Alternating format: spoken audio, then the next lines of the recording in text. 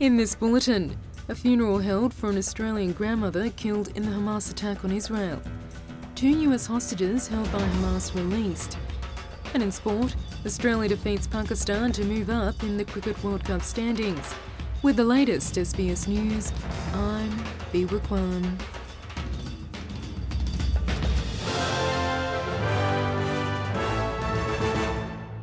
A funeral has been held for 66-year-old Galit Carboni, the only Australian citizen killed in the Hamas attack on Israel on October the 7th.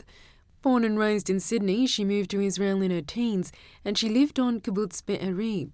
Miss Carboni's daughter, Maya, says the family laid her to rest in a cemetery just outside Tel Aviv and they hope she can be relocated to the kibbutz. I wish my mom would be remembered as a person full of light, full of love, peaceful, loving, kind, so kind to everyone and everything, always smiling, and just really, really such a good soul.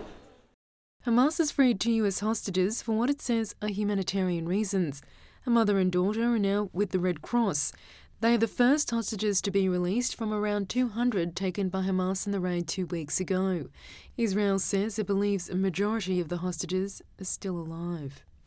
Meanwhile, 3 relatives of the Israeli hostages seized by Hamas are seeking help to secure the release of their family members by travelling to Geneva to meet with the UN Human Rights Chief and the President of the International Committee of the Red Cross.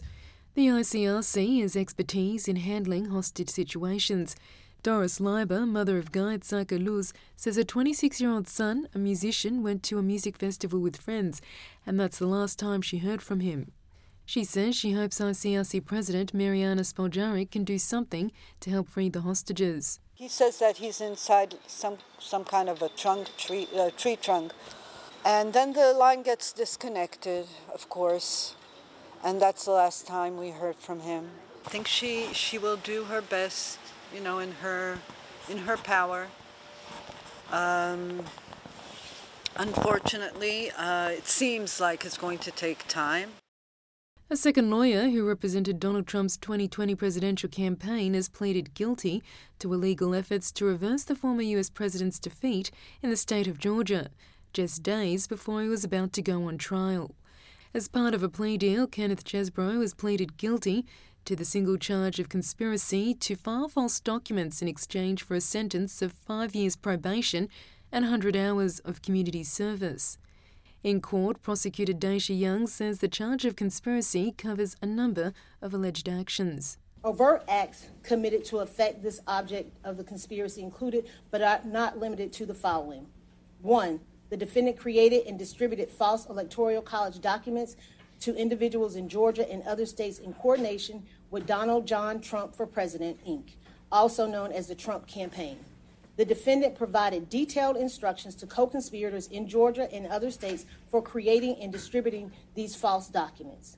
Mr Chesbrough was also ordered to pay what amounts to $8,000 Australian in restitution, write an apology letter to Georgia's residents, and testify truthfully at any related future trial. It comes one day after another former lawyer for Mr Trump, Sidney Powell, also entered into a plea deal with prosecutors that would see her testify at the upcoming trials of the other co-defendants. The deal means that the first scheduled trial in the case, which was set to give Mr Trump and other co-defendants a preview of the state's case, will not happen. The Georgia case is one of 4 state or federal criminal cases that Mr Trump is facing and one of 2 specifically focused on his attempts to overturn his election defeat. And to sport in cricket, Australia's defeated Pakistan by 62 runs in their Men's World Cup match in the Indian city of Bengaluru. Opening batsmen David Warner and Mitch Marsh were key to the crucial victory. Their 259-run opening partnership set up Australia's total of 9 for 367 batting first. In reply, Pakistan could only manage 305. Spin bowler Adam Zampa took 4 wickets for Australia. Warner was player of the match, making 163 runs. Marsh made 121. After losing their first 2 matches of the World Cup, Australia has won their last 2 and is now in the top 4. And that's the latest from the SBS Newsroom.